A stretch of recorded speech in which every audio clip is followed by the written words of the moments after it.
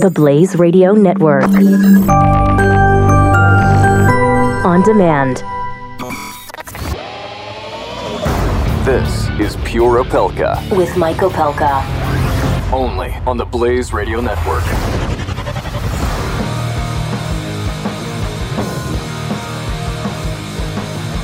Hello, friends. Happy Saturday. At least I hope it'll become a happy Saturday. Wow. This week just went so quickly. Went by so quickly that I can't even believe it's Saturday already, especially after all the stuff that happened.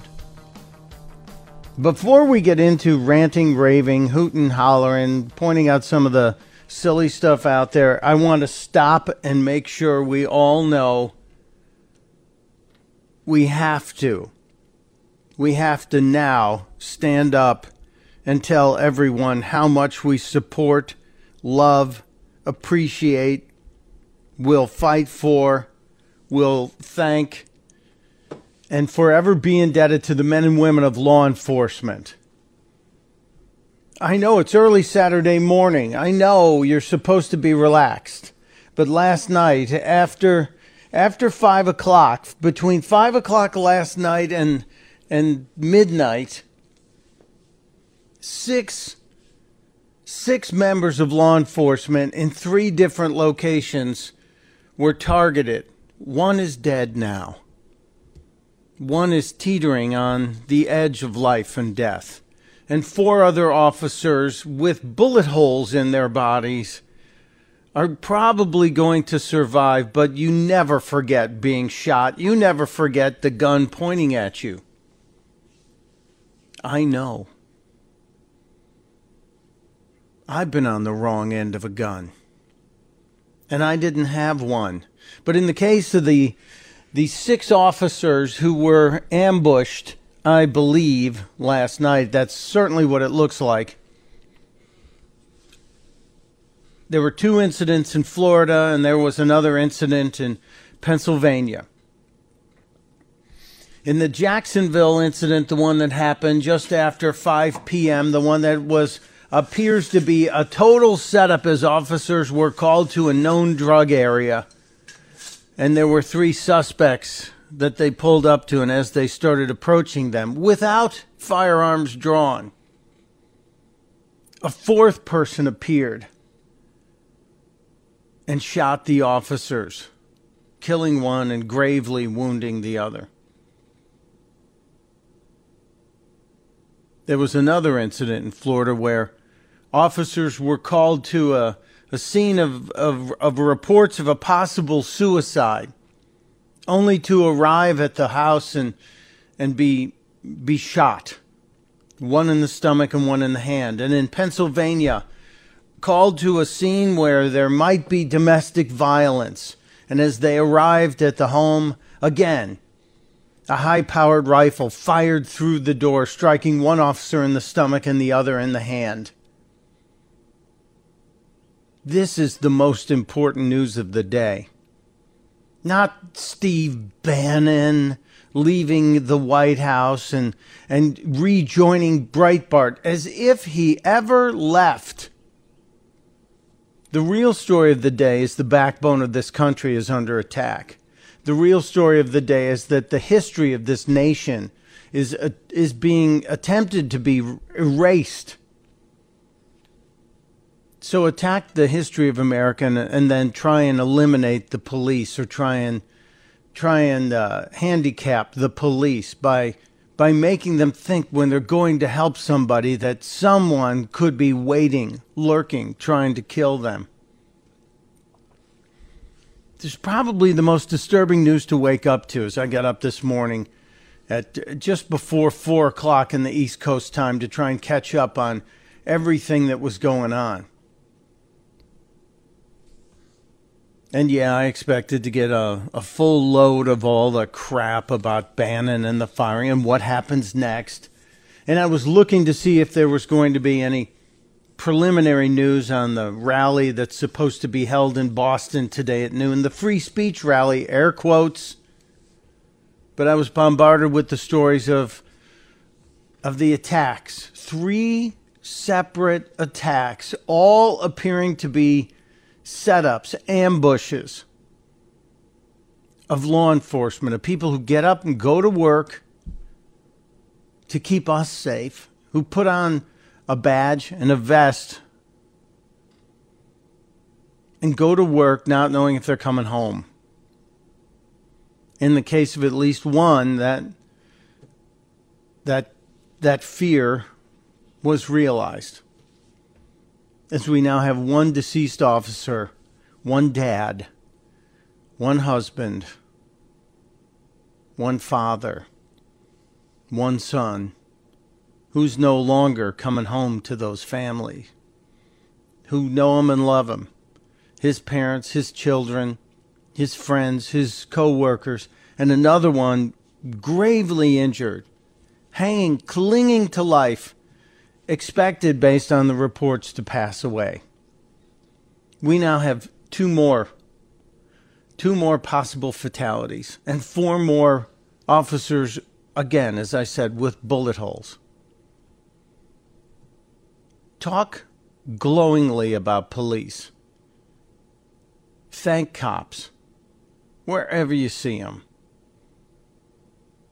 It's got to be the most frustrating thing in the world to be driving around in a car that typically says to protect and to serve, and to know that there's a healthy portion of the population that wants to kill you, and on any given day is able to do just that. And now they're doing it with setups like this, calling you to what should be one of the most important calls an officer can receive: domestic violence. We're coming to save someone. Or suicide. We're coming to prevent someone from taking their own life, a sick person. We hear about mental illness being out of control in this country all the time. What kind of a sick individual uses domestic violence or possible suicide, mental illness, to achieve their ends? Officer Sam Howard is gone. I'm sorry, Officer Sam Howard is the officer who is still clinging to life. I believe it's Officer Baxter who's gone. Jacksonville and Kissimmee, Florida. 2 places where cops were targeted. Blue lives matter. Blue lives matter. I'll say it all the time. Someone comes up to me and says to me, Black Lives Matter. I'll say, yes. Yes, of course, Black Lives Matter. All lives matter. But we have 2 officers from Kissimmee shot. One's gone, one's clinging to life. One suspect currently held. The information is still obviously coming in as these situations are unfolding. And what is the mainstream media gathering panels to talk about today that they've talked about for the last 18 hours? Stephen Bannon returning to Breitbart after turbulent White House run. I don't think Bannon ever left. And you idiots are being led around by your noses, mainstream media. This doesn't matter. This does not matter. What matters are the men and the women who protect all of your butts every single day. You ought to have the courage and the respect to stop and pay tribute to them, instead of obsessing over palace intrigue, over the stupid story. We all knew Bannon wasn't going to be in the White House long. We all knew. So stop it. Let's focus on what really matters. Let's focus on the real story. Let's focus on the humans. All right, early morning rant over. I'm not going to stop talking about cops today. I'm not going to stop talking about the men and women of law enforcement, but we have a lot more to talk about today. I have I have a vital question that I want to ask you. Yeah, I will talk about Bannon, but give me an hour. Give me an hour. I'm going to wake somebody up who knows more than I do about this. I want to talk about Boston. If you're in Boston and you're awake and you have anything to share about today's free speech rally, which I worry greatly, as Boston is worried. They're going to have a massive police presence today. And after last night, I'm even more worried about the men and women protecting free speech in Boston. There's more stupid stuff about statues. If you were here with me yesterday, you heard about statues. We will get to the solar eclipse advice from Dr. Rick Feinberg. I promised it yesterday. I got all wrapped up in a couple of rants yesterday. And there's some history today. But if you want to join the conversation, 888-900-3393, 888-900-3393. It's going to be a very interesting day today as we kick off a full Saturday of programming, brand new programming on the Blaze Radio Network. The vital question is posted. Go to Twitter, @StuntBrain. Join the conversation. We'll be right back. Pure Opelka with Mike Opelka on the Blaze Radio Network.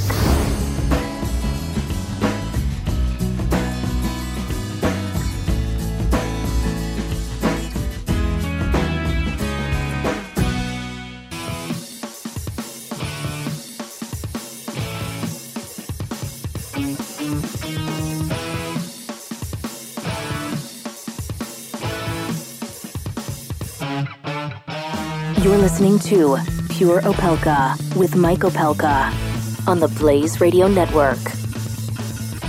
Welcome back to Pure Opelka. Yeah, we're trying to give you a little bit of fun on a Saturday that where you wake up and you hear, my God, 6 cops were shot in 3 different places overnight.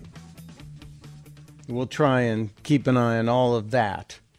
I'm not going to stop talking about the cops. Ever. But there's more going on today. We do have this Boston free speech rally starting at noon today, and the city is on watch, obviously. But the most important story of the day, and will be probably the most important story of the weekend, are the 6 officers. 3 different locations between... Well, last night, basically, within a matter of a couple of hours. Officer Matthew Baxter, just 3 years on the force, father of 3, married to another officer on the same police force. He's gone. Rest in peace, Officer Baxter. Sergeant Sam Howard is teetering on the edge of hanging in there. Then we have 2 officers in Pennsylvania in stable condition. The officers in Jacksonville that were shot in critical and stable condition. They were shot with the high-powered rifle. It all looks like a setup. All of it. So pray for the men and women of law enforcement. Pray for our country. If people are attacking cops like this openly, we have massive problems.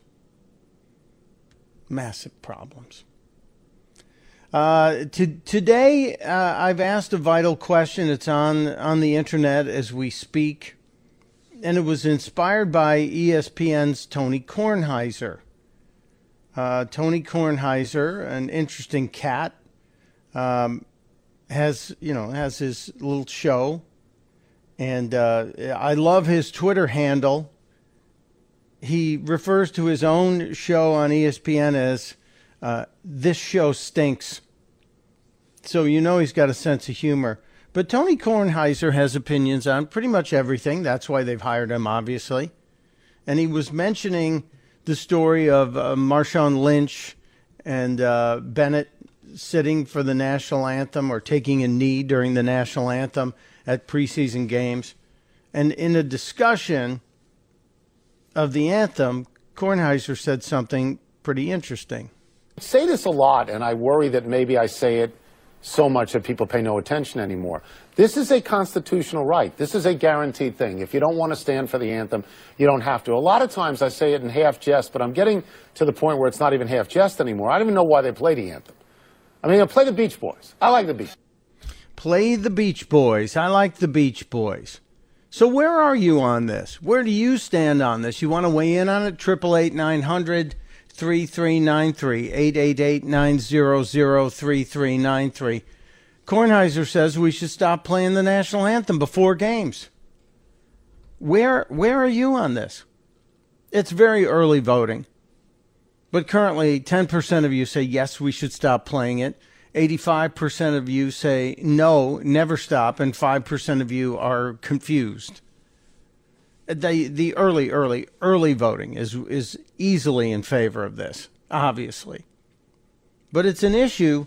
We started playing the national anthem, depending on which report you believe. We started playing the national anthem either in the late 1800s or in the beginning of the 20th century when we started playing, World War I was going on, and we started playing it, the anthem, before sporting events to try and rally patriotism for the country. And people do reference a September 6, 1918 game between the Chicago Cubs and the Boston Red Sox, where the anthem was played in the seventh inning stretch. Now, after September 11th, 2001, the New York Yankees started playing God Bless America in the seventh inning stretch. And I believe the Yankees still do that at home games today. But the anthem, according to legends reported in the Washington Post, began the regular singing during the World Series game, 1918, when we were at war. And the issue, though, the reason why we started playing it at the start of the game, or to signal the beginning of the game, apparently was because in the middle of the game, at the seventh inning stretch, people were yakking during the whole thing. Not too many joined in. After all, that was the time in the game when people needed a break, either a bathroom break or they'd been sitting for 6 innings and they needed to stand and stretch.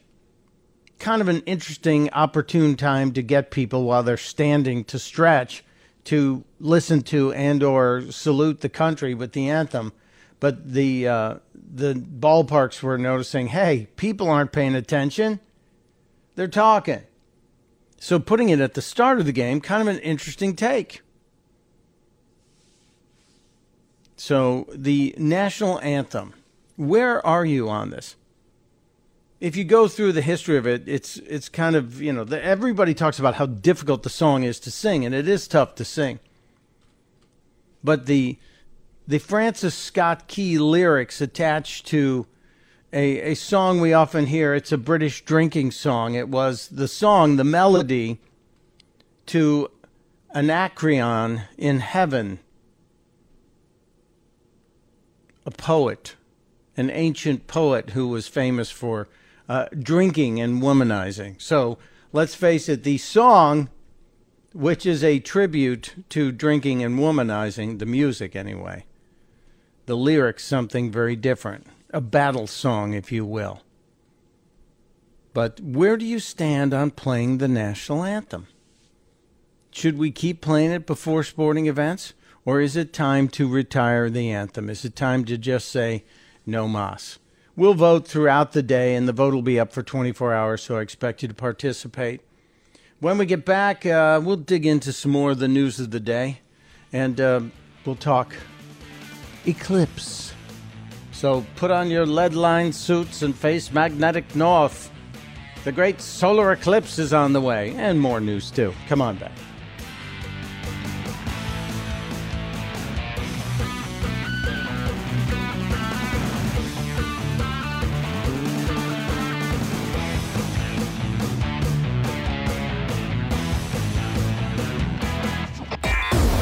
You're listening to Pure Opelka with Mike Opelka on the Blaze Radio Network.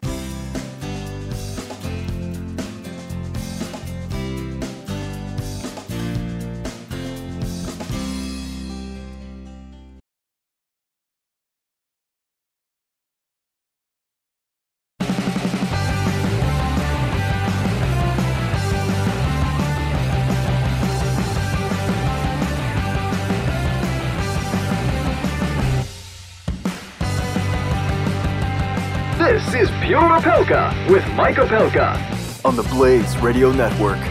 Welcome back to Pure Opelka. It's a Saturday, and it's all new programming. And after this show, right after this show, Jeff Fisher and the Jeff Fisher program are going to be here. So you've been warned. You can't say nobody told you. So don't complain about it when he shows up. No, Jeffy's one of my favorite people. You guys know that. We are saying good morning to Toby, who apparently can't sleep. Snapping Duck is also awake. And our buddy Vecca is awake as well. A lot of people out in the Pacific Coast region time zone are up this morning. Where are you guys in the East Coast? You weighing in already? We have a vital question of the day that's up and rolling, and it's about the National Anthem. Should we stop playing the National Anthem before sporting events? What say you? Currently 82% say no, never stop. 13%, which is kind of growing that area. 13% say yes, stop playing it. And that standard 5% of you are just very confused about everything, and you can't seem to come up with an opinion here.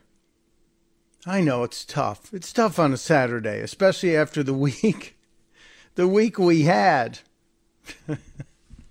Very strange week.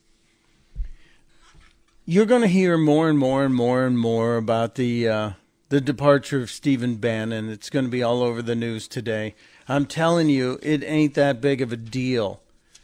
Even despite what Bannon's saying to the press, they're all talking about it. All the mainstream media is talking about, well, he gave a disturbing interview that said he's now got all his weapons back.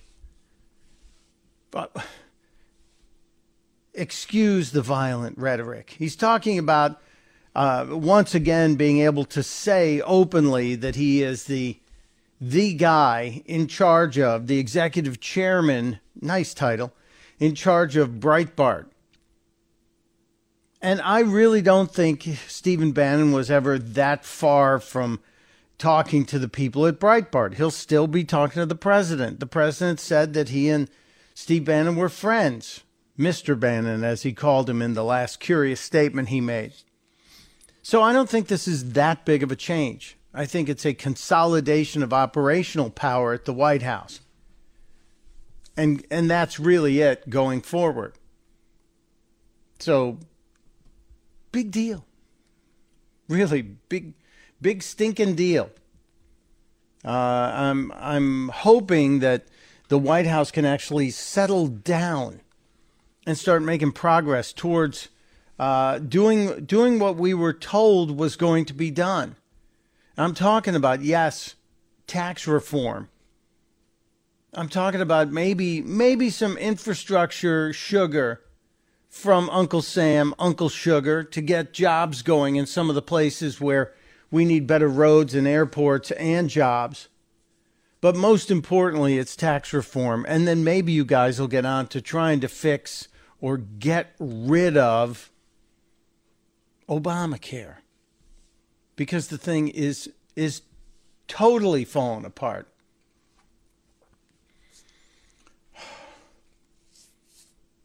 Just got word that the guy we were going to speak to this morning from Breitbart London may or may not be joining us. So I was anticipating having a conversation at the top of the next hour, but no luck. We might reach out and see what we can do anyway. Unfortunately, things happen on Saturday mornings. I will get to the eclipse as we get nearer and nearer to Monday's big event. And by the way, if you're in Texas, even if you're in the Northeast, in 7 years, there's another one. One that's going to kind of arc through from Maine through New York and down through Texas. If you draw a line between Maine and Texas, mostly Dallas, you'll see that it's going to go right through there. So you just have to wait 7 years if you actually want to experience it without having to drive somewhere and pay an inflated hotel fee. So looking forward, you'll find another one in 2024. That presumes we'll all make it. We were talking about baseball earlier and the fact that the 1918 game between a World Series game between the Chicago Cubs and the Boston Red Sox is one of the generally accepted beginnings of when we started using the national anthem as something that was part of the regular order at baseball games and sporting events. And I started thinking about interesting moments in baseball, and that gimmickry. I hate to call the playing of the anthem gimmickry, but it was used to drum up support for World War I, essentially. But patriotism never really goes out of style in my world.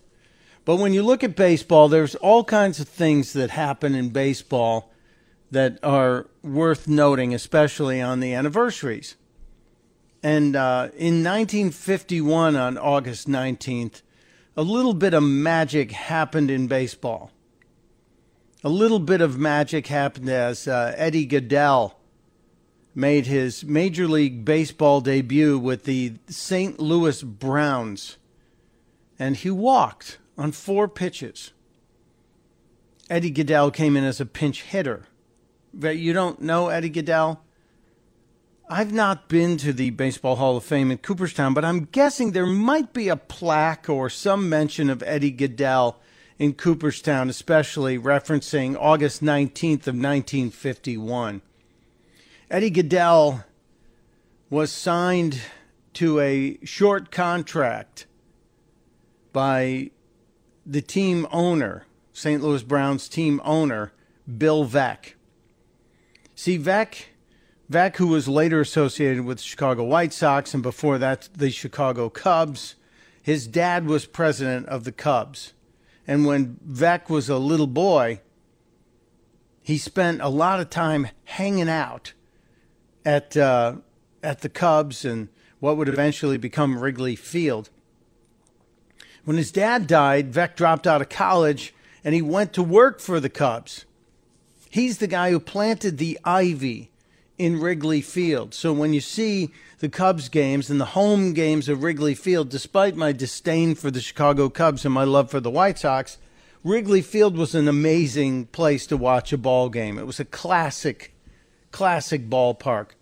And the fact that the walls aren't padded but do have ivy growing on them added to the charm. Well, Bill Veeck put that ivy there. He left the Cubs organization and started going out on his own and bought a chunk of the Milwaukee Brewers, then sold that, made a big profit. And at the age of 32, he put together a group that bought the Cleveland Indians. He started adding interesting things to the ballpark when he bought the Indians. He was the guy that put the Cleveland Indians on the radio. People were thinking, you're not going to want to hear, you're going to want to go to the game. You're not going to want to hear somebody talking about the game. Wrong. He put wandering minstrels, people playing music in the stands. Bill Veeck was the guy who said, we have to get more women into the ballparks. So he put a babysitting service at the ballpark. Can you imagine going to a Major League Baseball game and checking your kid into a babysitting service? On ladies' days, he brought in fragrant flowers from Hawaii to give to all the ladies. The Indians had been drawing under 500,000 fans before Bill Veeck got to the ballpark, before Bill Veeck became the owner. In 1948, the Cleveland Indians drew 2.6 million fans, thanks to the genius and showmanship of Bill Veeck. Amazing. He had to sell the team he loved and built in 1949 because he needed money to settle a divorce. So he sold the team and then took what money he had left and bought another losing team the St. Louis Browns. Now, the Browns on August 19th were playing a doubleheader against the Detroit Tigers.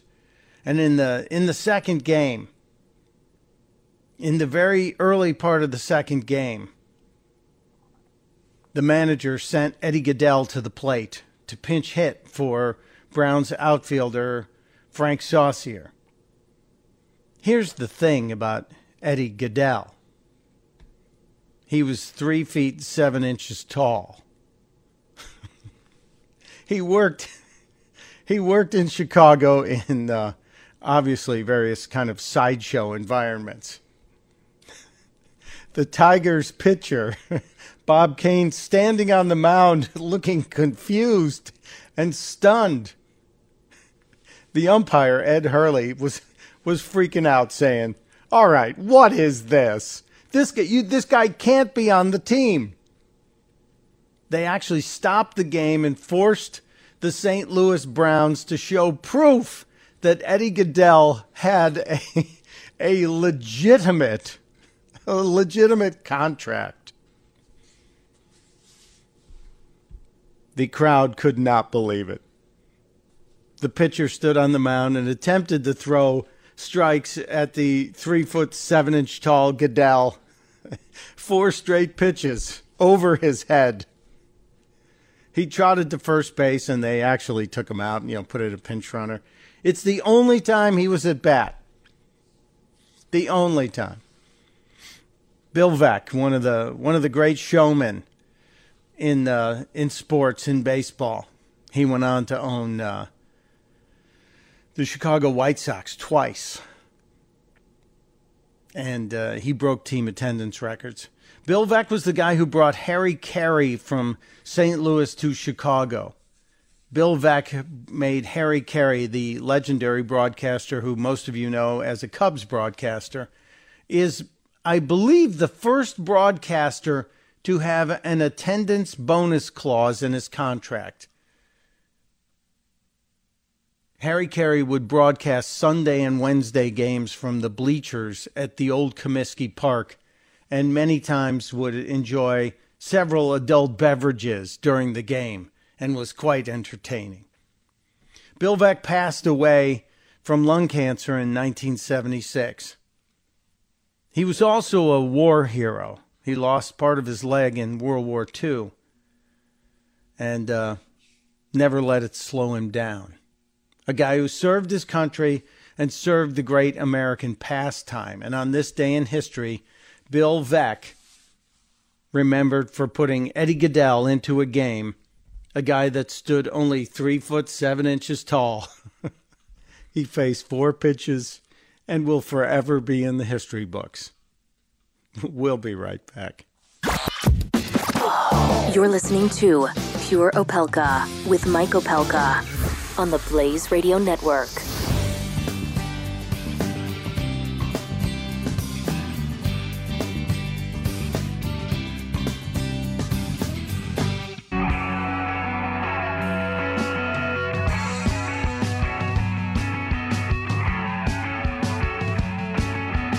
Pure Opelka with Mike Opelka on the Blaze Radio Network.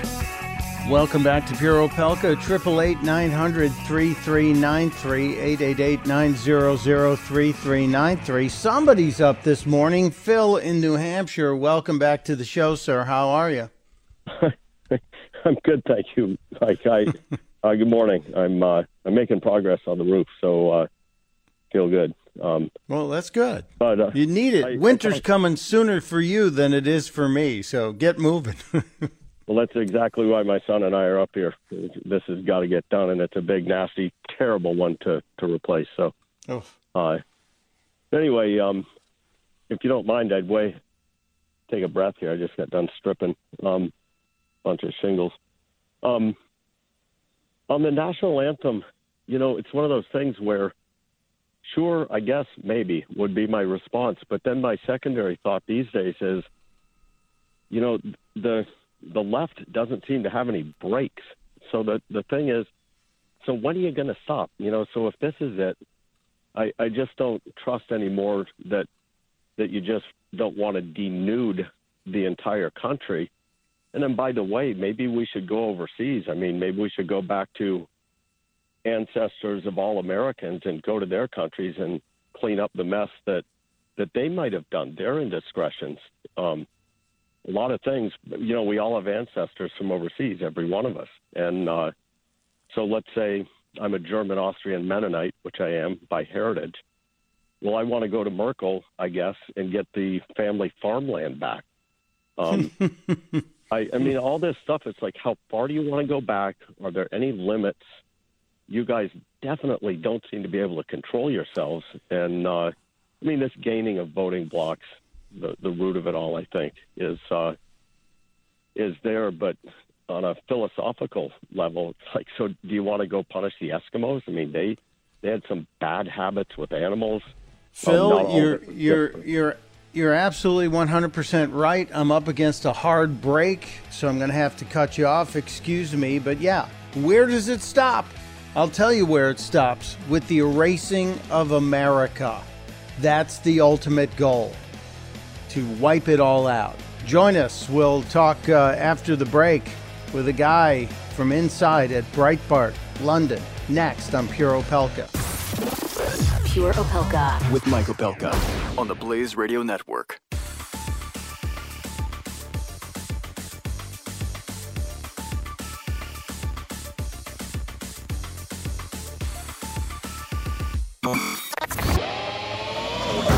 This is Pure Opelka. With Mike Opelka. Only on the Blaze Radio Network.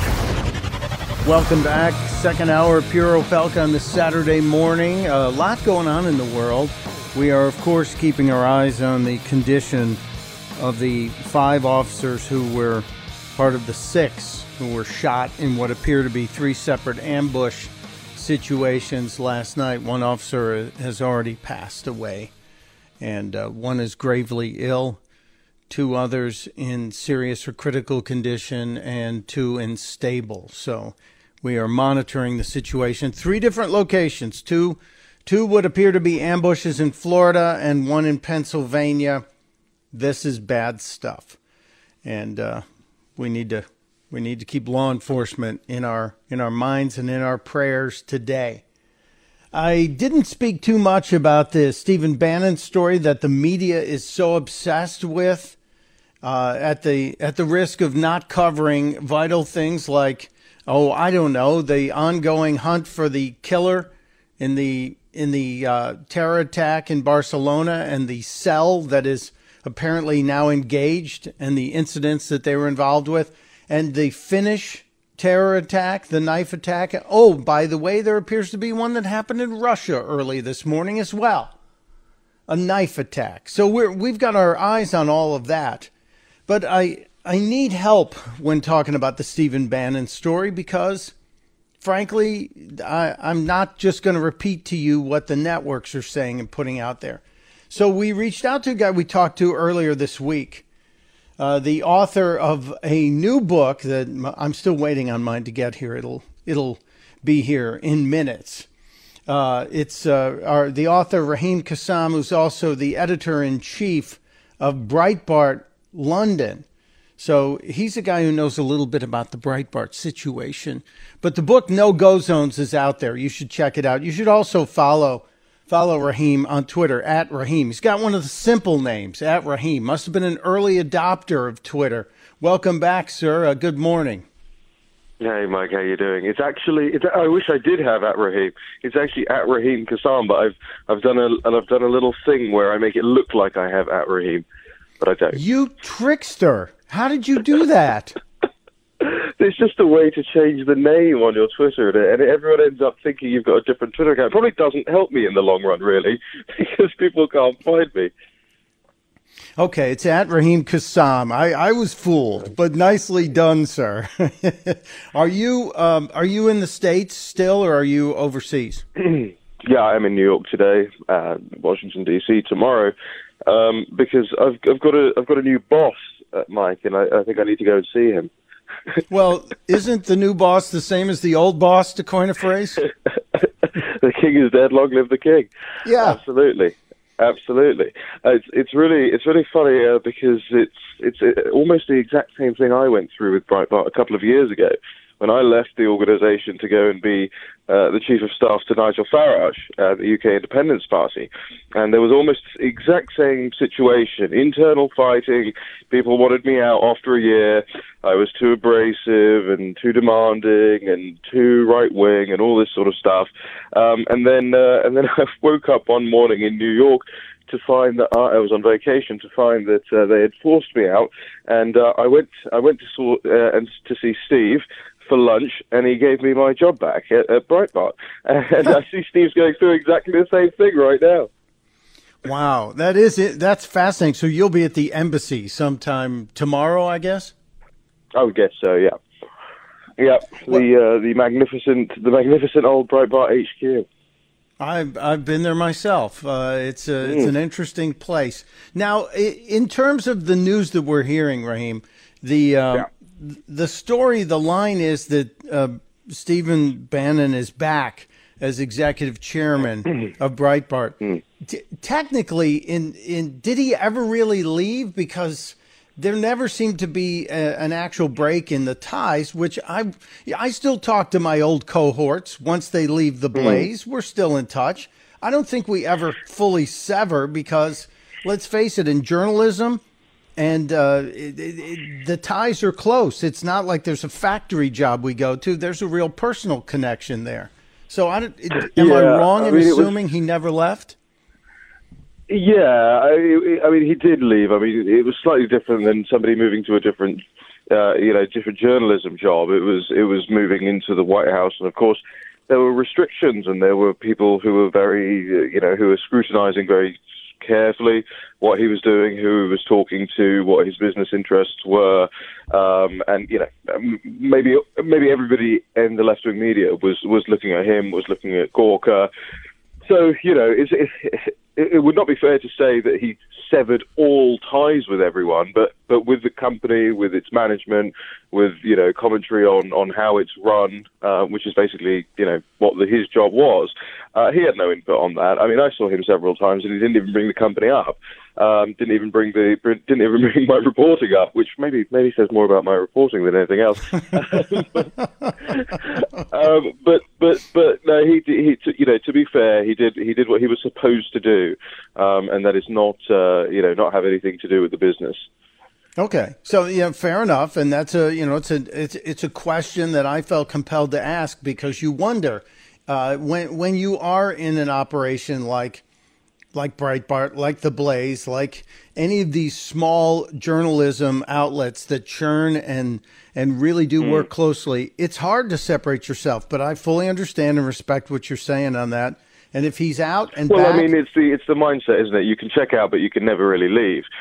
Sure. I'm sure he would have been thinking all day, every day, whenever he was checking the Breitbart site. I would have done it this way, or I would have done it that way. I remember when I was working at UKIP, one day going over to the Breitbart offices. And just knocked on the door and said, "Why are you covering this story like this? Why aren't you covering it like that?" And my old staff said to me, "I don't think we care what you think." Well, very accurate and fair point on that. So when Stephen Bannon now says, "I finally got all of my weapons back in my hands," I assume he means Breitbart. He means radio. I assume he'll be back at Sirius XM. And when he says, "I'm not going to attack the president, but I'm going to support the mission," I think we should take him at his word. Well, he's rarely ever somebody that says something that is a misdirection or that he doesn't mean. I think it's accurate to say that President Trump's inclination is towards the Steve Bannon school of thinking. This goes back decades before they even knew each other. You only have to look at Trump's interviews from decades ago, where he's talking about economic nationalism. He's talking about the bad trade deals that America is signing. And so I think the two dovetail on that quite naturally and effortlessly. But I also think that President Trump has surrounded himself now with people that are not helpful to that message. They're not helpful to the base policies. They're not helpful in terms of getting, major legislative items checked off. I don't think there have been any yet. And so when Bannon says, I've got my hands back on my weapons, when Joel Pollak tweets #war, when all of this sort of, it's playful aggression, but it's aggression, comes out, it's us saying, well, hold on, we know who around the president is a problem, and we're going to let the world know too. And that we started that, don't forget, right at the beginning in January when the wrong people started coming in. Breitbart.com was the first place to sound the alarm on some of these people, and we're just going to keep doing that and keep letting people know who's acting against the interests that got President Trump elected. Well, as the editor-in-chief of Breitbart London, and obviously you're going to be in direct communication with Steve Bannon, can you name names of who are those people that are currently so close to the president but so far off what you and Mr. Bannon and the president consider the main mission? Sure. I mean, at the moment, the big names are ones you'll probably know of: Gary Cohn, Jared Kushner, Dina Powell, H.R. McMaster. I mean, all the big slots at the moment are filled with people who have more of a sort of neoliberal mindset than an economic nationalist mindset.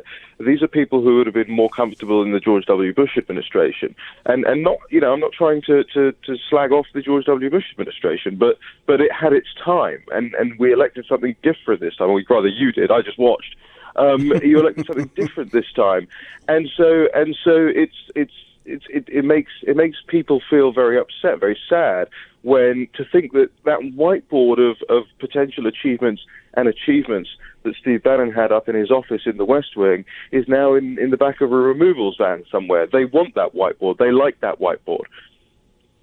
Well, I wonder if the whiteboard has been kept. It's so funny you brought that up, because there was that photo of the whiteboard that showed all of the goals, the targets that Mr. Bannon wanted to accomplish. And the minute I heard that he was out, I was wondering, did someone erase the whiteboard, or are they keeping it? Because I would advise them to keep it. I think it's always good to have the person who was your senior advisor to have their notes and to look and see, well, was there something in here we missed? You may have split from him, but you obviously liked what he was doing to hire him, so you wouldn't want to throw out the baby with the bathwater, as it is. Now, about this crew that you named, there have been folks who've labeled them globalists. Is that a fair term to look at Cohn and Mnuchin and McMaster and Kushner and say these are globalists, and that's why they're in the dark corner? I think that's probably right. I mean, I think globalist, centrist, in some cases, I think even closet Democrats, or not so closeted, given Jared Kushner's donation history. But the media is trying to portray that the use of the word globalist is somehow this anti-Semitic trope now. Of course, everything at some point delves into bizarro world with these people, because Gary Cohn is Jewish, so apparently globalist now is anti-Semitic. And I say to them, well, your allegation that only Jews can be globalists is the deeply anti-Semitic thing. It's nonsense. Globalist is one word for it. Centrist is another. There is a problem in there now, and Steve Bannon gave this interview to the Weekly Standard yesterday, where he said, we will continue to support the efforts of President Trump, but the Trump presidency that you elected in November is over right now. There's nobody in there right now carrying the torch for that. There's nobody in there with a policy purview that is carrying that torch, and that made me a little bit upset, if I'm honest with you. But it's about fighting to get that back now. And yes, I'm afraid, while you don't expect someone like Jared Kushner to ever lose the ear of the president, you can expect to have the people like Gary Cohn and the Dina Powells. They can wait their turn till they get their next Bush. These are people that would have been in there, by the way, if Jeb Bush had been in there, no doubt. So they can wait. I'm going to be very clear about this. It's our turn.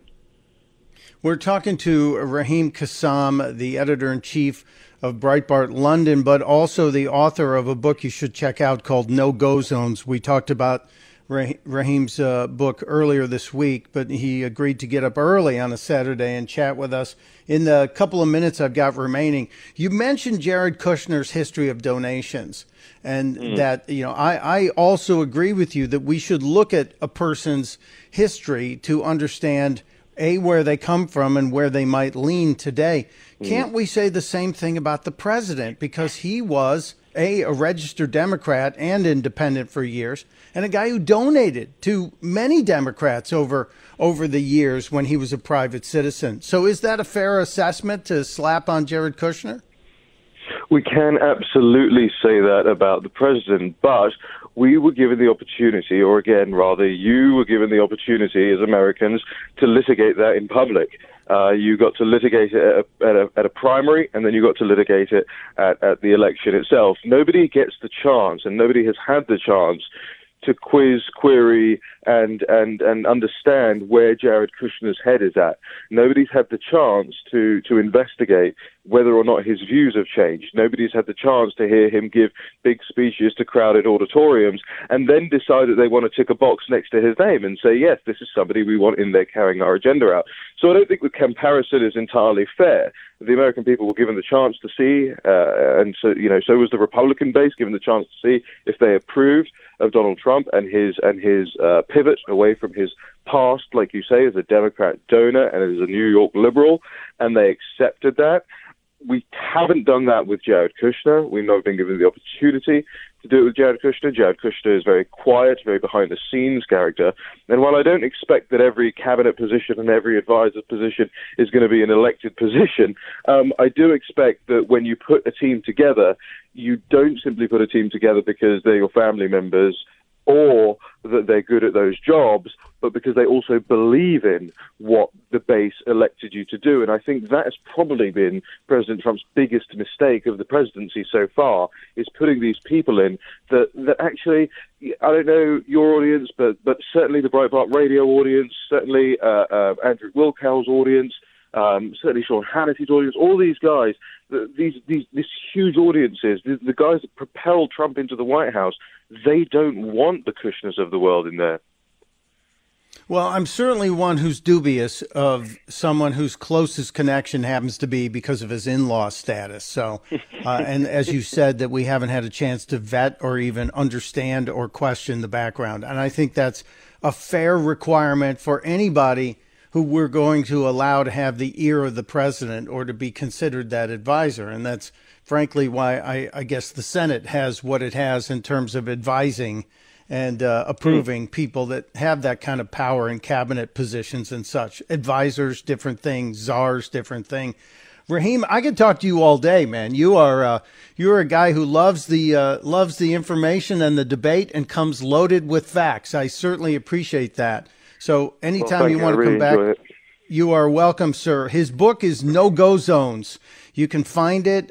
Go find Raheem Kassam on the Twitter at Raheem Kassam. Good luck with the old boss, who's now the new boss again tomorrow, sir. And please stay in touch. Will do. Thank you so much. And we'll be right back.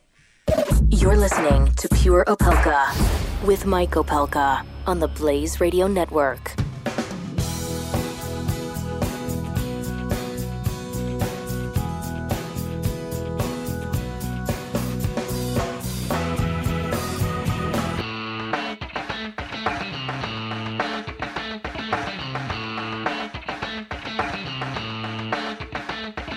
Pure Opelka with Mike Opelka. 888-900-3393, 888-900-3393. That's the phone number. We've already had some interesting conversations with our friends up in New Hampshire and our friend in New York, Raheem Kassam, who's headed to D.C. to meet with Stephen Bannon back at it's called the Breitbart Embassy. It's a brownstone, just about 3 blocks off of, I think it was the Supreme Court we were behind when I went over there a couple of years ago. interesting building. They own some very expensive real estate in the district. I'm sure it's worth more now. Everything in Washington goes up.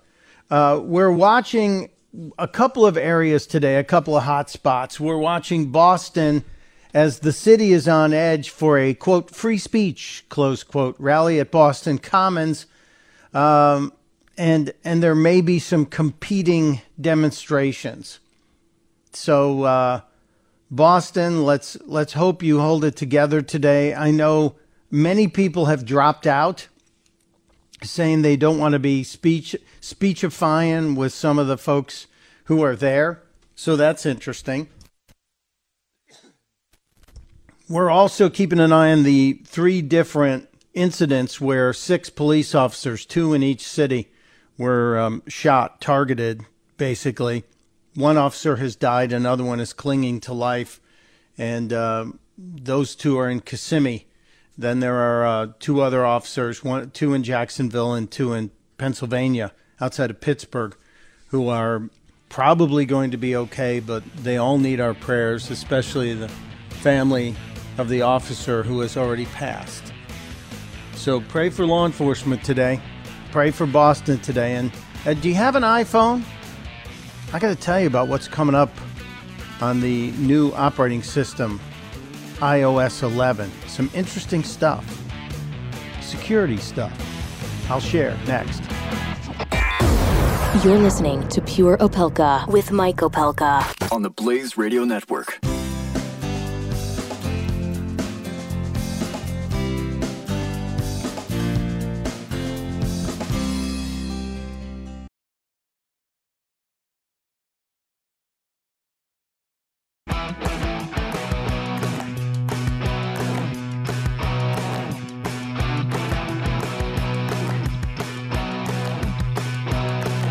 Pure Opelka with Mike Opelka.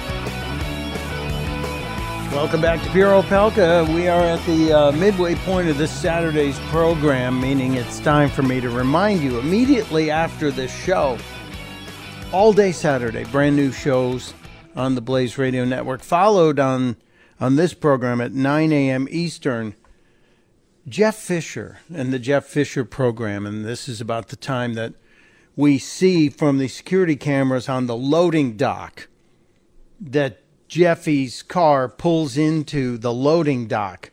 So he doesn't have to walk outside in Dallas. He actually parks his car inside the building. There's a loading dock because it's a movie studio as well as radio facility. It's got a giant door. And Jeffy pulls in that. Well, I'm not going to tell you what kind of car he has. I don't want to risk his own safety and security. But Jeffy pulls in, and it's not a Rolls Royce, Dallas. It might be Rose Royce singing at the car wash, but it's not a Rolls Royce. I know that for certain. Jeffy would buy American.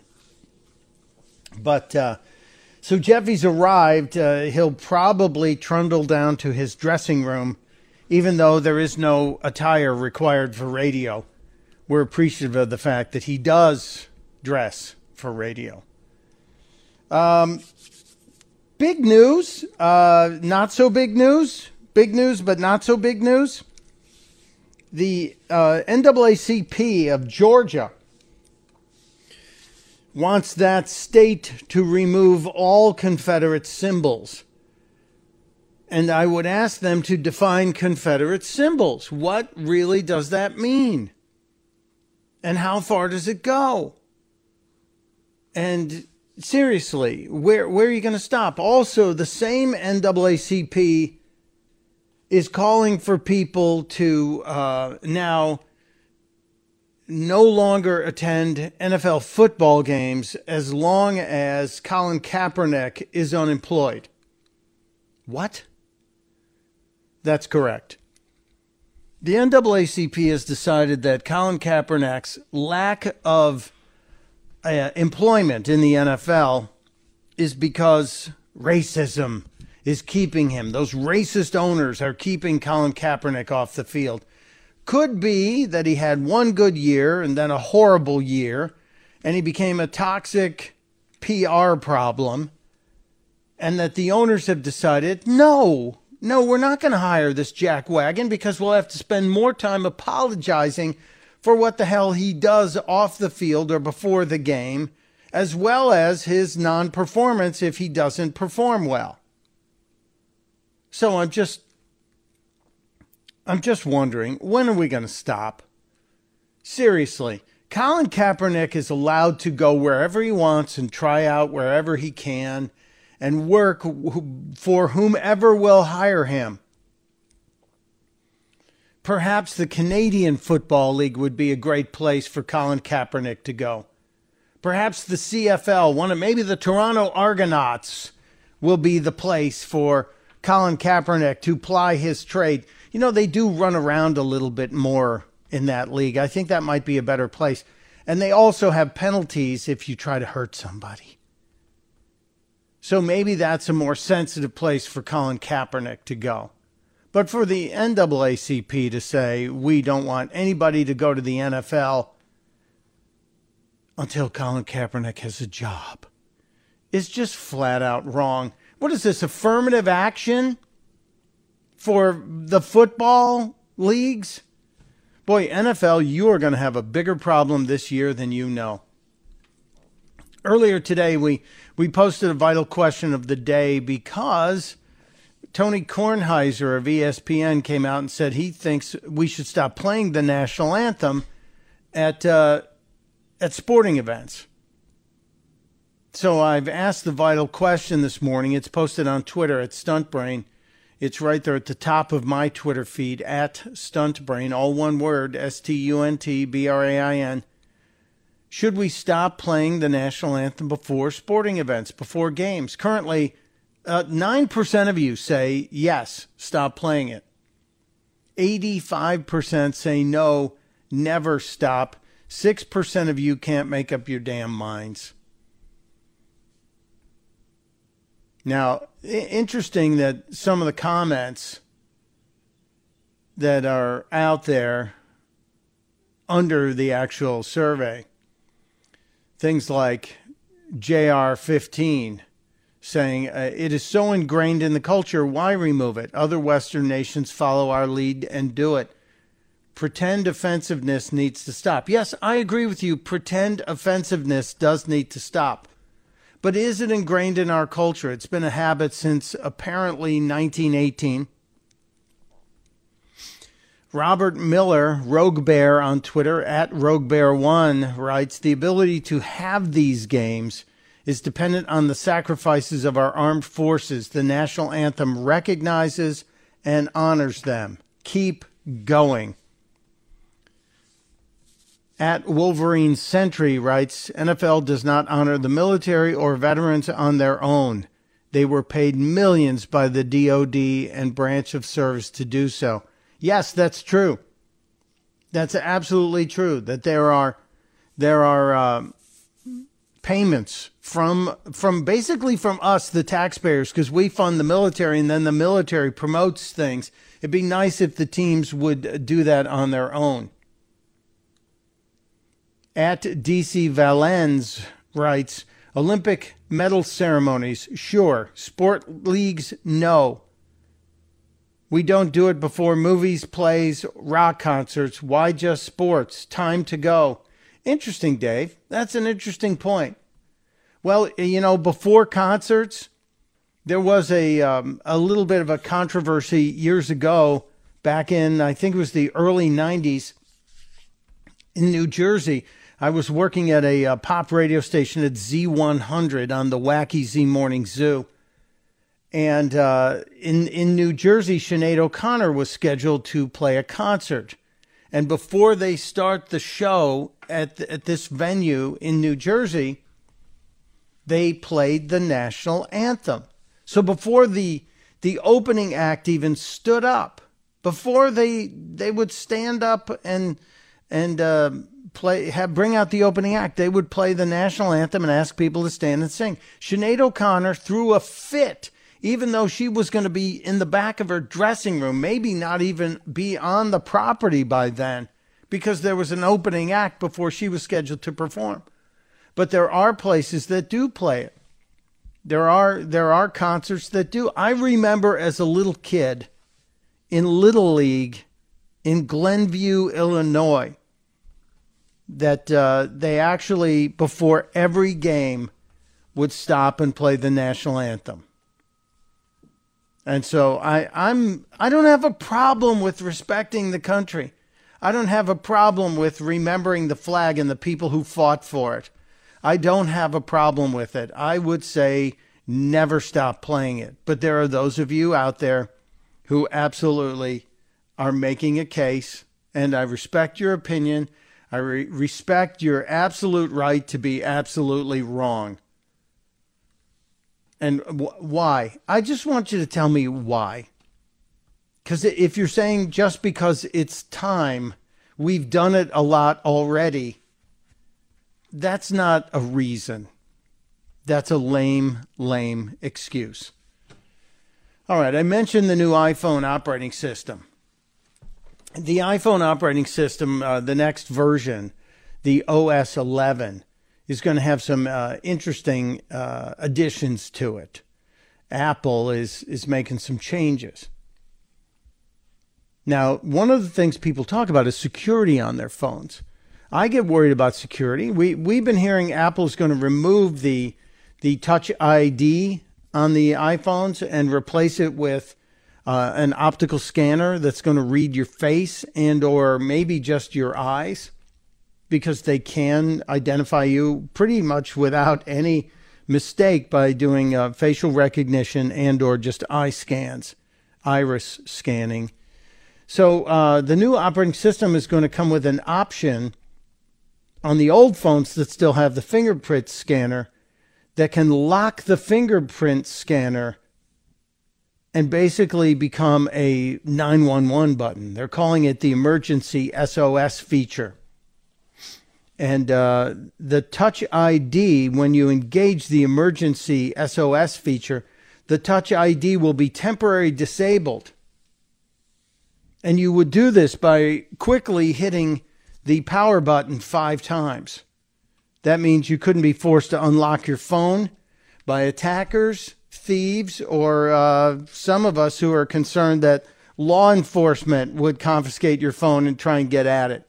So if you've recorded something you want to protect, you're able to do it. The Touch ID is activated or reactivated, deactivated by putting in your password eventually. The emergency SOS feature will send a message to your saved emergency contacts, and it also will share your location. I think you have to have a location tracking enabled to make sure that happens. But do you have an emergency contact on your phone? I do. I think it's a wise thing to have. But this new feature, probably not going to be available on iPhones until later this year. So if you're worried about security, if you're worried about people, I always worry about if I lose my phone, will somebody be able to crack it and open it? And if someone's taking it from you, do you have time to push that button 5 times? Are you going to have time to go 1, 2, 3, 4, 5? I wonder. Interesting. If you have an iPhone, maybe you're looking forward to the new iPhone 8, which should be, I think, coming out very soon, or the new OS 11. I'll wait and see. I'm not one of those beta testers. If you are and you have information, please share it with us. When we get back, because we're stepping away, a little more news of the day. Plus, do you have your Powerball ticket? Obviously, I didn't win the Mega Millions last night. I'm still here. Even if it had been 20 million, I'd be on a very lovely vacation right now. So, 530 million, yeah, it's a good idea. We'll talk about Powerball. We'll talk about monuments, because there's new dumb news on monuments. Even dumber than the news yesterday about the people who painted Christopher Columbus and Father Sarah, Saint Sarah, the missionary out in California. They painted his statue. There's new, even dumber attacks on monuments, and we'll get to them next on Pure Opelka. You're listening to Pure Opelka on the Blaze Radio Network.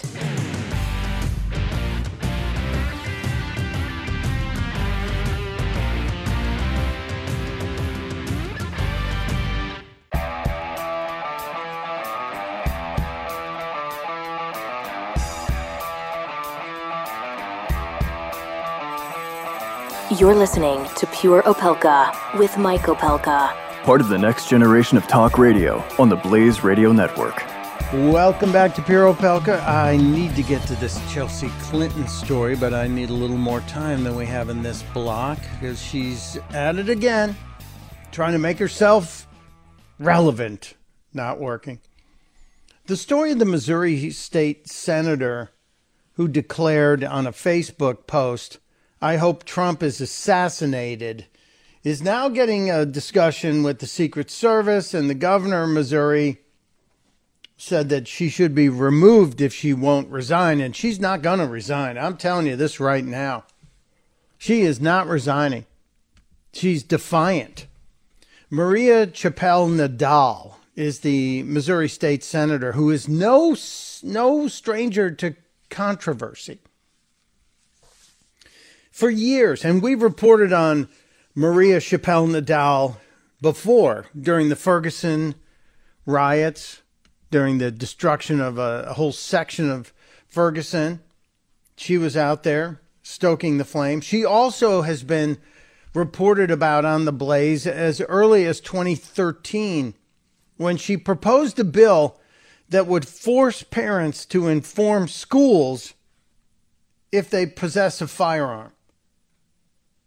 And she said she would criminalize it in order to stop possession of a firearm or report it to law enforcement if homes where there were children and firearms did not tell schools that they had a firearm.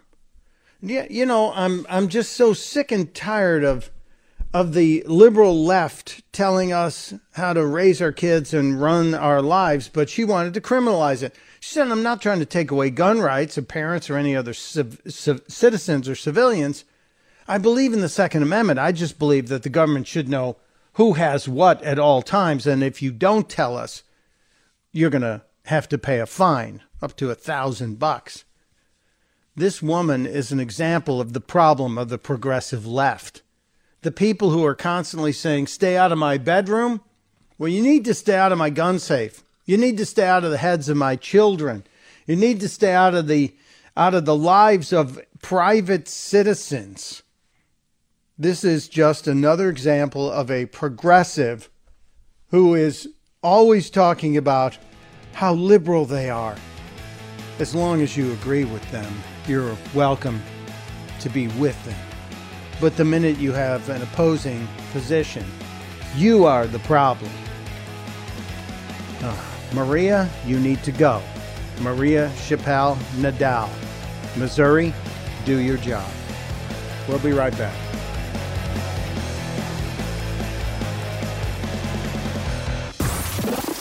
Pure Opelka with Mike Opelka on the Blaze Radio Network.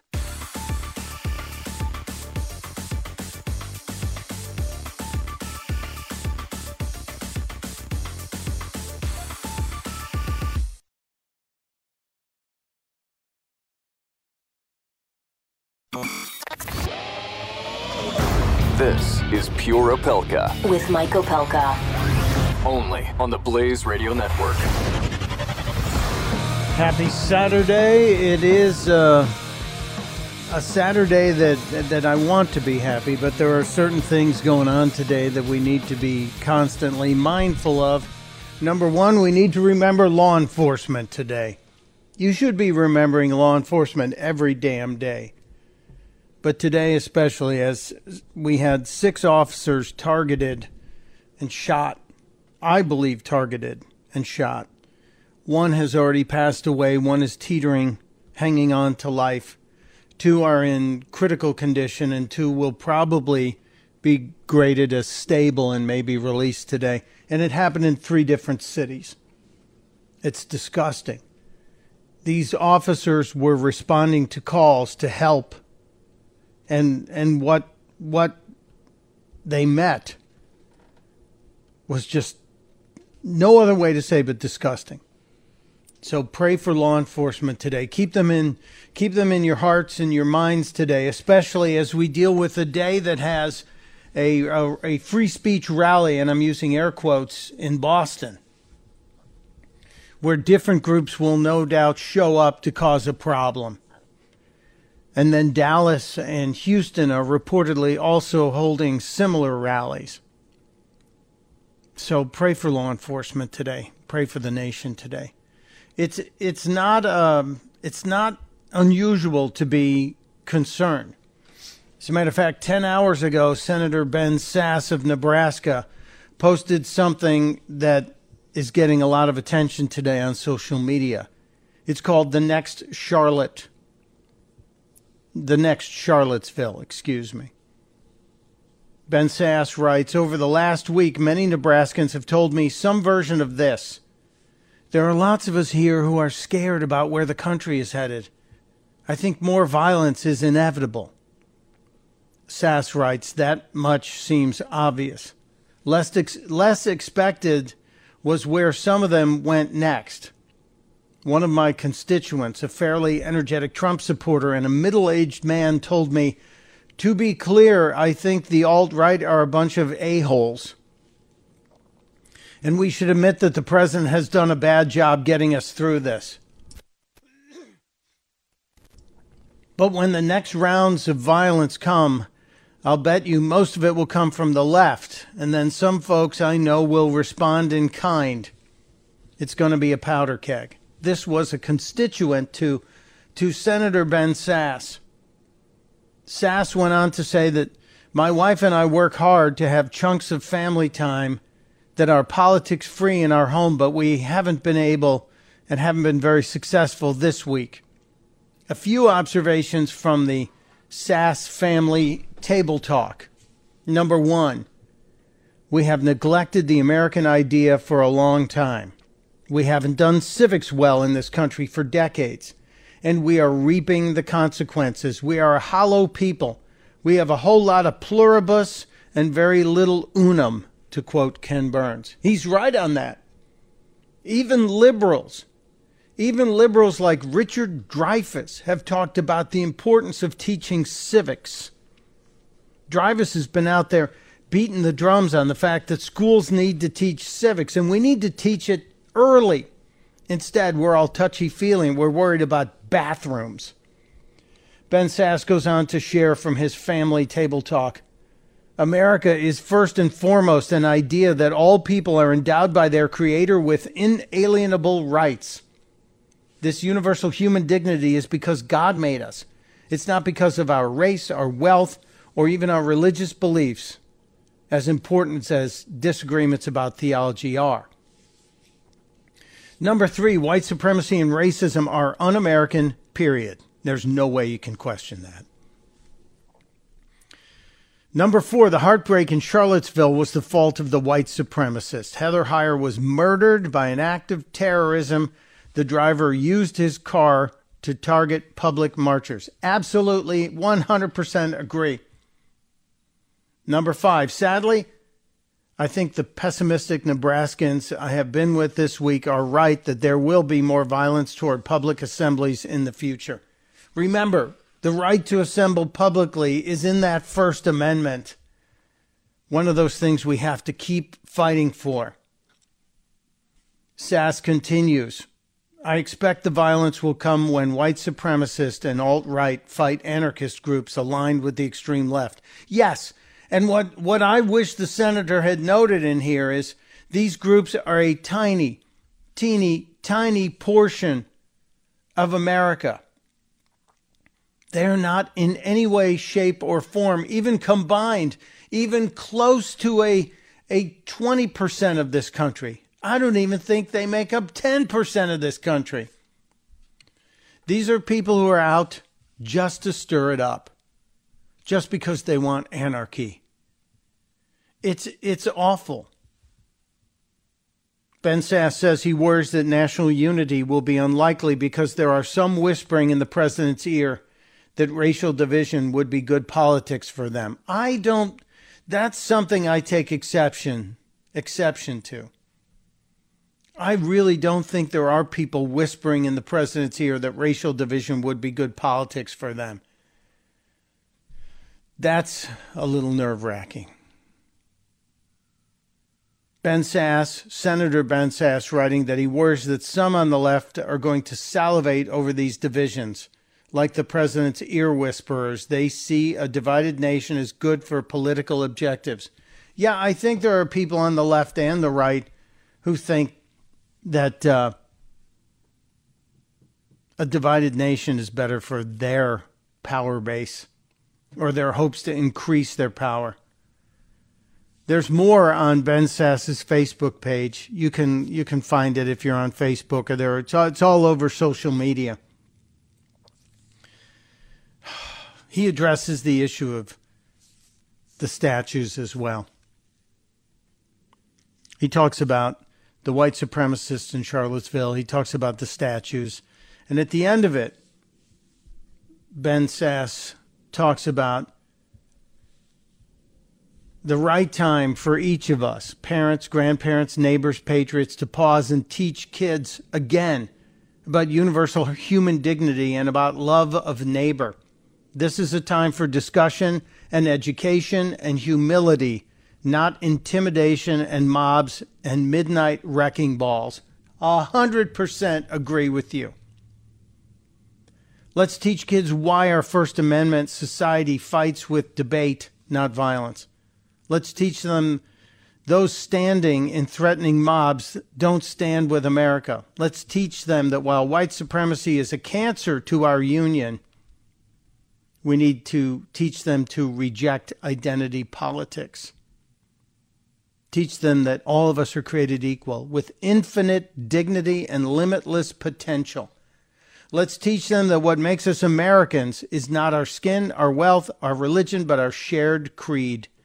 And see, people are afraid of that. I don't think people understand American creed. And this goes back to not teaching civics.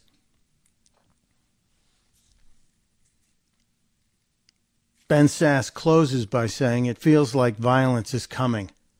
I'm not sure if this moment is like the summer of '67 or not, but it might be. Before that violence strikes again, it's up to us to reaffirm that exceptional American creed again today with our neighbors and in our kids' hearts. Ben Sasse is acting more presidential than just about any other politician out there. I salute you, Ben Sasse, for having the courage to stand up and put these words out there and to share them with people. I wish the rest of the GOP and the Democrats and even the Democratic Socialists and the proclaimed libertarians who are elected and serving this nation would stand up and say the same. I don't think they will.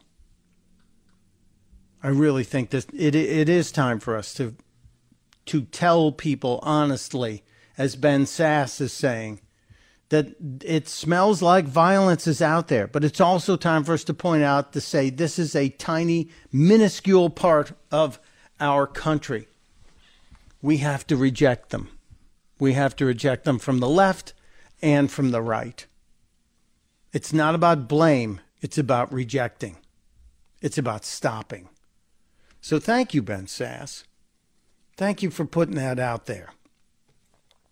I'm going to step aside. And when we come back, I need to point out something dumb from Chelsea Clinton. Chelsea Clinton is really trying desperately to make herself a political figure, trying desperately to revive the last hope of the Clinton dynasty, to try and bring it back. And she's failed once again, and I'll share with you the evidence. It's a little bit of schadenfreude, so we need a little bit of schadenfreude today, don't we? And around the corner, we're also going to share some of the strangest foods that are popping up at state fairs. We'll check it out next on Pure Opelka. Pure Opelka with Mike Opelka on the Blaze Radio Network.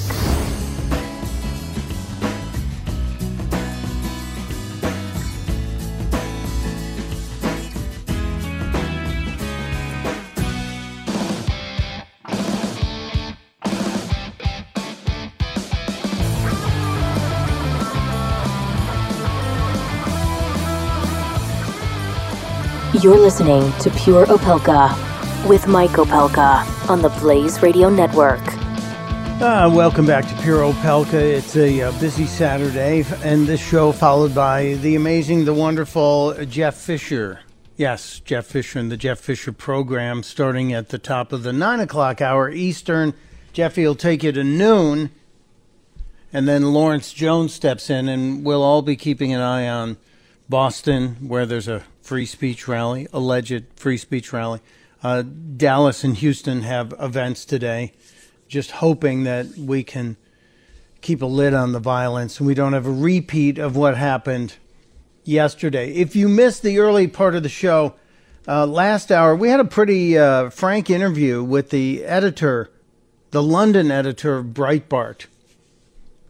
So I want you to check it out. It'll be on SoundCloud, iTunes, Stitcher, all the usual sources. And it's interesting because he brought up some very, very interesting points about Stephen Bannon. That's what we were talking about. I have regularly railed against Chelsea Clinton on the show because, frankly, what has she done other than be born to Bill and Hillary Clinton? Chelsea Clinton has really done nothing other than be the child of the Clintons. Yes, she's mother to Charlotte and Aiden and married to a wealthy guy as well. And she took plum jobs inside the Clinton Global Initiative and the Clinton Foundation, and NBC paid her $600,000+ a year to pretty much do nothing. That was buying access to her mom. Yesterday, Chelsea Clinton tweeted about, she was tweeting, you see, about the statue controversy, about all of the noise to tear down the statues that offend people and erasing our history. And Chelsea Clinton tweeted, "The story of Lucifer, who rebelled against God, is part of many Christians' traditions. I've never been in a church with a Lucifer statue." She's trying to make an interesting point there. And of course, Twitter responded. Twitter responded immediately with people showing churches, for example, Holy Trinity Church in Marylebone, Westminster, has a statue of Lucifer. There are others that have statues of Lucifer. St. Paul's Cathedral in Liège has a Lucifer statue. So yes, examples of what we would consider evil do exist. There are churches and cathedrals in the world that depict Lucifer in stained glass windows everywhere. Fascinating that she's allowed to get away with this. Well, I tweeted at Ms. Clinton, and she has yet to respond because I was kind of curious about what she might say when someone would point out the fact that she should be familiar with the concept of Lucifer because her mother did her thesis on a book that was dedicated to Lucifer, on a book called Rules for Radicals, that in the very early part of the book, they're calling it an epigraph. It is pretty much a dedication. Saul Alinsky in the first edition wrote, "Lest we forget, at least an over-the-shoulder acknowledgement to the very first radical from all our legends, mythology, and history, and who is to know where mythology leaves off and history begins, or so which is which? The first radical known to man who rebelled against the establishment and did it so effectively that he at least won his own kingdom. Lucifer. Saul Alinsky giving a nod to Lucifer in the first edition of Rules for Radicals. Hillary Clinton has a history of currying favor with Saul Alinsky. The letters that she wrote to Saul Alinsky are out there now, and you can read them. It is as much butt-kissing as you could ever want. It's amazing. I don't understand why the Clintons just don't say, Chelsea, you got a pretty good life ahead of you. You just need to relax and take all the money we gave you from the Clinton Foundation that was supposed to rebuild Haiti and all that money you got from NBC and that hedge fund guy you're married to, and just make money over and over again. Go buy some Bitcoin or something. But stay out of politics. It'll kill you like it almost killed your mother. When will we be through with the Clintons? I know, I'm a dreamer. I dream. I'm also dreaming of winning the Powerball, which is, I was wrong earlier. It's $535 million. It's not $530 million. Another $5 million got slapped on. The drawing is tonight. If you choose to take the one giant check, it's $338 million in cash value.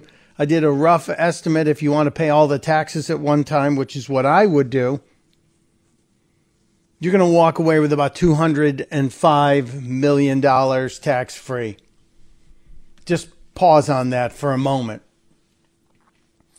10% of that, just jump off 10%. That's going to go to various charities. You're going to have a $20 million charity fund. So you walk away with $185 million, give or take, and you're able to then do whatever you want.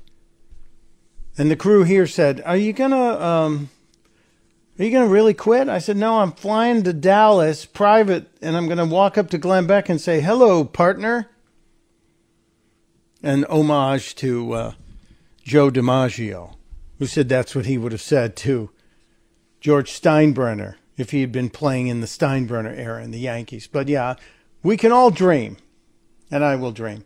I still have to get to the tips from Dr. Rick Feinberg about the eclipse. I have a story about more statue stupidity and some stuff that happened. Some stuff that happened over last week in New York that I just can't believe how stupid people are. I know. Every day I think we found the new basement for stupid behavior. And then someone comes in with a jackhammer and digs deeper and deeper and deeper. So we'll get into the statues. We'll get into food from the fair. We'll get into the eclipse. We'll get into so much more, and an update on today's vital question, because it's popping too. A vital question that I would love for all of you to answer and participate. Is it time for us to stop playing the national anthem at sporting events? What do you think? Go to Twitter now and vote at Stuntbrain, or call us 888-900-3393, 888-900-3393. We'll be right back.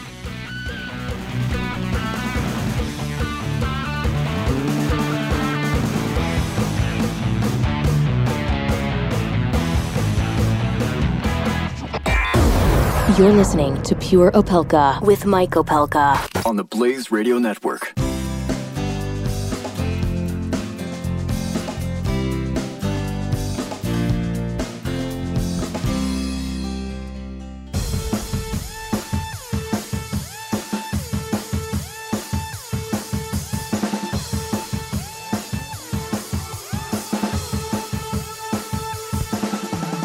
You're listening to Pure Opelka on the Blaze Radio Network. Welcome back to Pure Opelka. Crazy news out of New York today, and I have some dumb news out of New York. But if you've ever driven from the 95 corridor up into New York, there are a couple of places where there are little drawbridges that go over waterways to let some bigger ships in. And somebody pulled off a Dukes of Hazzard moment this morning as the drawbridge started to lift, as the family was starting to drive across it. And the dad said he was worried the car would go backwards, so he just floored it and did the Dukes of Hazzard moment and jumped the car across the bridge.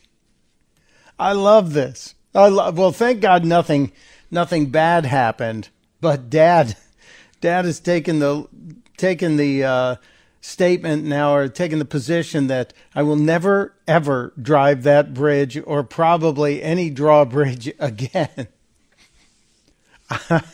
I wonder if there's any surveillance cameras from the drawbridge that captured the moment that this guy's car went over the bridge. They're just reporting it this morning, so I'm sure somebody is subpoenaing the footage from the drawbridge, but he had to jump the drawbridge. I would love to do that. I would absolutely love to do that. Wouldn't you? I think we all would love to have that Dukes of Hazzard moment. I'm sorry, am I not allowed to say Dukes of Hazzard because it will trigger people, because at some point there was a Confederate flag on the roof of the General Lee. And speaking of Confederate, Duke University this morning has announced, just minutes ago, it has removed the statue of Confederate General Robert E. Lee after it was vandalized.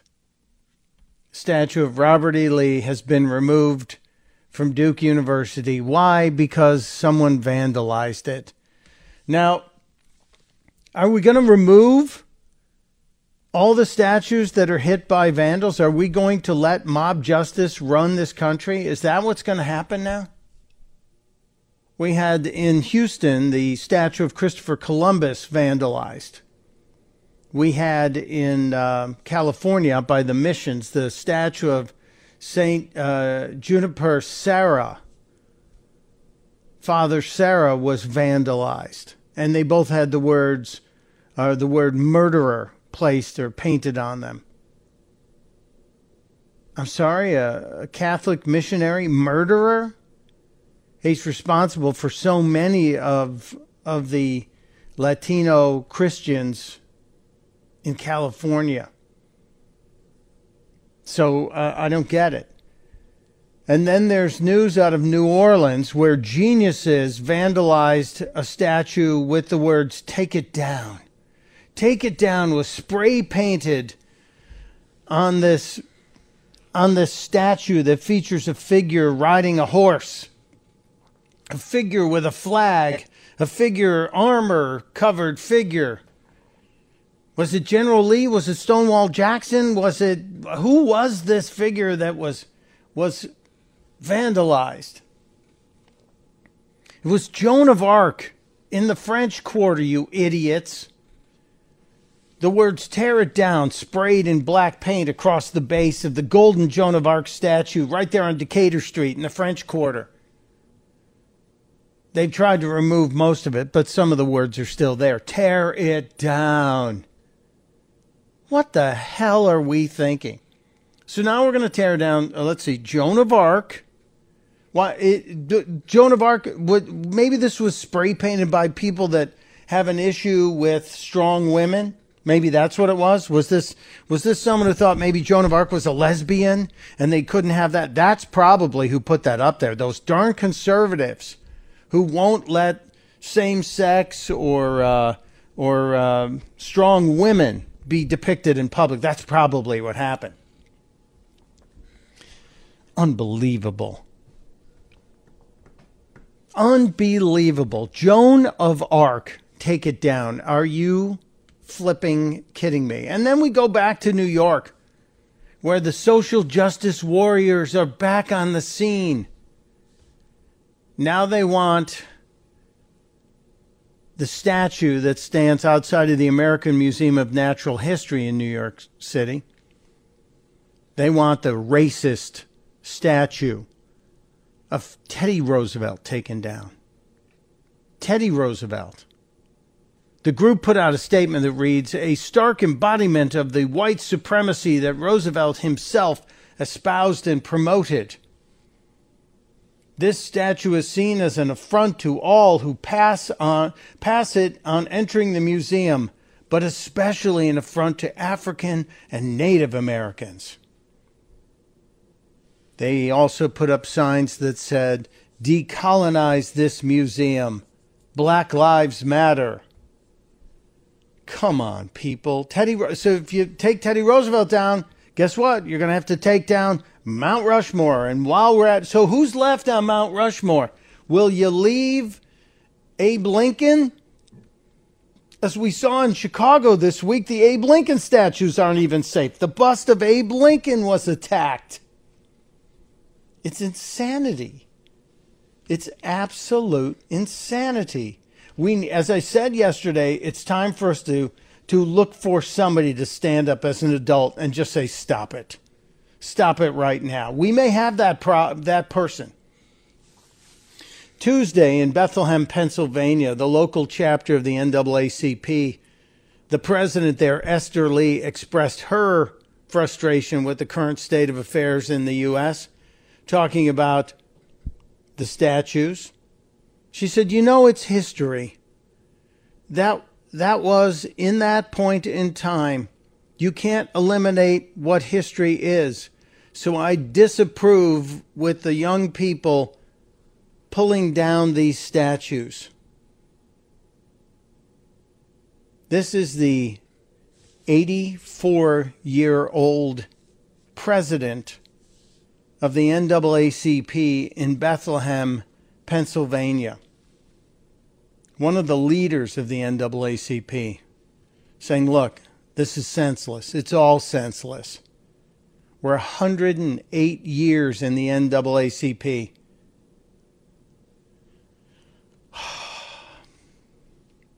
It's pointless. That's her point.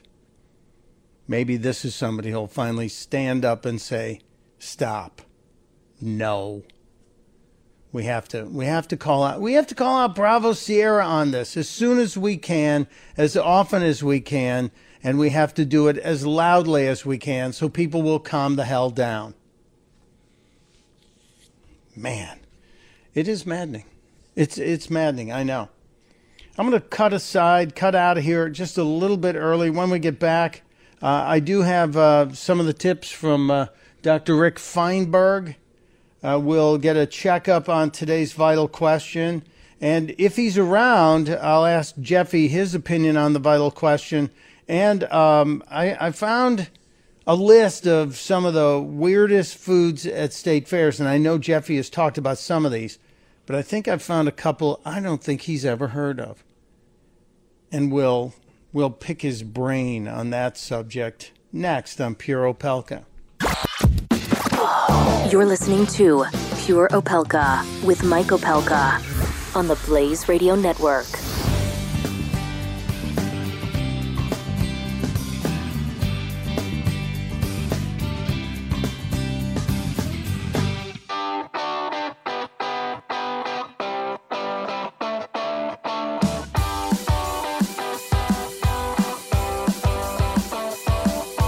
Pure Opelka with Mike Opelka on the Blaze Radio Network. Monday's Great American Eclipse is going to be one for the history books. To enjoy it safely, don't look directly at the sun when any part of its bright face is showing, unless you have a safe solar viewer. You can use pinhole projection to view the solar eclipse safely. Okay. You can also get live video streams of the spectacle. Even if you don't live in the path of the moon's shadow, you can watch from your computer, smartphone, or tablet. Volvo, the luxury car company, will live stream the solar eclipse in 360-degree virtual reality.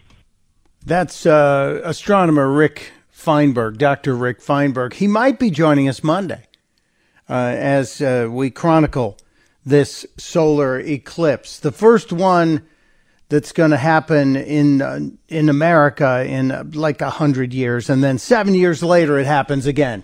And the one 7 years from now will actually come down on an angle that'll go through Maine, New York, and then actually right through Dallas.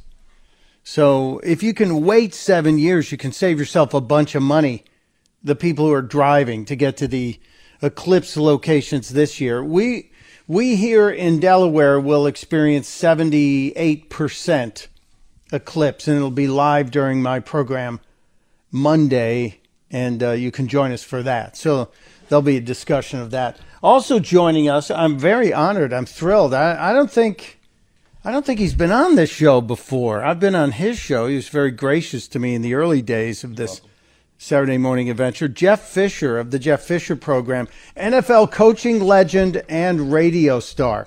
So welcome, Jeff Fisher. Hello, Mike Opelka. I'm thrilled to have you here. Oh, I am thrilled to be here. Oh, you're lying through your teeth, and I appreciate it. What's up, Mike? I appreciate it. Listen, it's very kind of you to give helpful tips on viewing the eclipse. You got to love Dr. Feinberg, don't you? He's scintillating. Agonizing. You would think a guy that's witnessed 13 different eclipses in his life would have a little more juice in him. Are you going to be out viewing it? Yeah, sure. Because I think it's a good idea. Why not? Just get out there. We're gonna be live here. Burn your outside. You know. Do you have your glasses already? Oh yeah, I made my own. Oh, they'll be fine then. Yeah, they're perfect. As a kid, you don't remember an eclipse as a child, and you didn't make Mike, your own. I don't. I don't remember doing that. That was a long time ago. I remember my grandfather telling me about how to do that in a box and look through little mirrors and holes, but I don't remember that. I guess the cruelty is supposed to make me feel bad. It does. It just feels like, I feel like I do actually remember, and it's like 100 years ago, so I actually am 200 years old. Well, it's something that we can all look forward to, and then 7 years from now, we'll pretend we didn't remember it, and we'll do it again. I thought it didn't happen. It does happen in 7 years from now again? Yeah, and the one 7 years from now comes right through Dallas. Oh, nice. Yeah, so you guys are in good shape. So the money that my wife spent on glasses and camera filters and everything is well spent because we'll be able to use it twice in my lifetime. Sure, because those paper glasses that, they're made to last forever. No, we got a refund on those. She bought one round that are approved by NASA, and then she brought another round. This fact. And all of a sudden, out of the blue, Amazon sent us an email going, those aren't going to work. We're just going to refund your money. And so, okay, thank you. Appreciate it.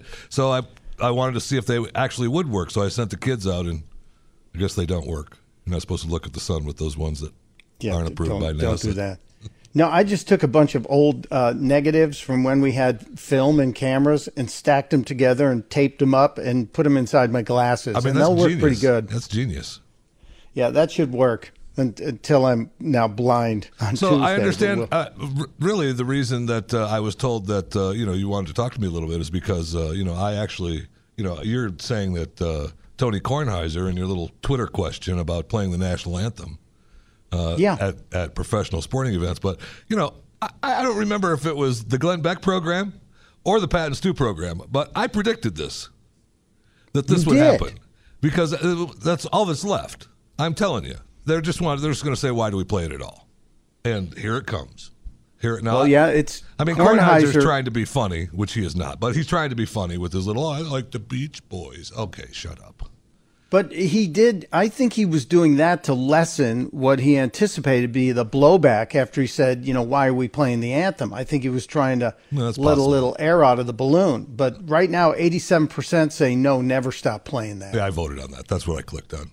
I did vote your little vote for you, Mike. Well, we appreciate you voting in our little poll, as you say. Your little Twitter poll. I wanted to play along. Now, Jeffy, on your show, which follows this show immediately after here on the Blaze Radio Network, and I appreciate you laying the groundwork for me. Well, yeah, I'm the pre-show. You often talk about food and fair food, state fair food. Yeah, there's some good ones coming. The Texas fried beer at the Dallas Fair, are you going to be sampling that? So I think we are, actually. Last year we went with Pat and Stu, and I think we're going to do it again this year as well. And we need a budget for you to go to all these state fairs like California where they have the python kebabs. I think you need to be checking that out. I don't disagree. I'm willing to do that. I'm willing to go out of my way to produce a show for the Blaze Network, going to, Jeffy Eats Fair Food. I'm all about that. Wisconsin, for example, has Elvis on a Stick, where they have a portable dessert, which is deep-fried banana, peanut butter, cup with bacon. That doesn't sound bad. And Ohio, chocolate-covered bacon on a stick. Ooh, see, that sounds so good. The mistake people make, and we made this very same mistake last year, and we won't make it again this year, is not to go hungry. You want to just try the stuff. Because we went hungry last year, and we ate big the first few minutes, and then by the end of the day, you're sick. Well, I'm almost at the end here, Jeffy, and your sage I'll talk wisdom. about more food if you'd like. No problem. I'm going to send you the link to these fair foods, and maybe you can plot out the trip and include me as a roadie. Absolutely. Come on, let's go. I mean, there's nothing better than fried bacon and chocolate. Kool-Aid pickles. Pure Opelka. With Ooh, Mike that's Opelka nasty. on the Blaze Radio Network.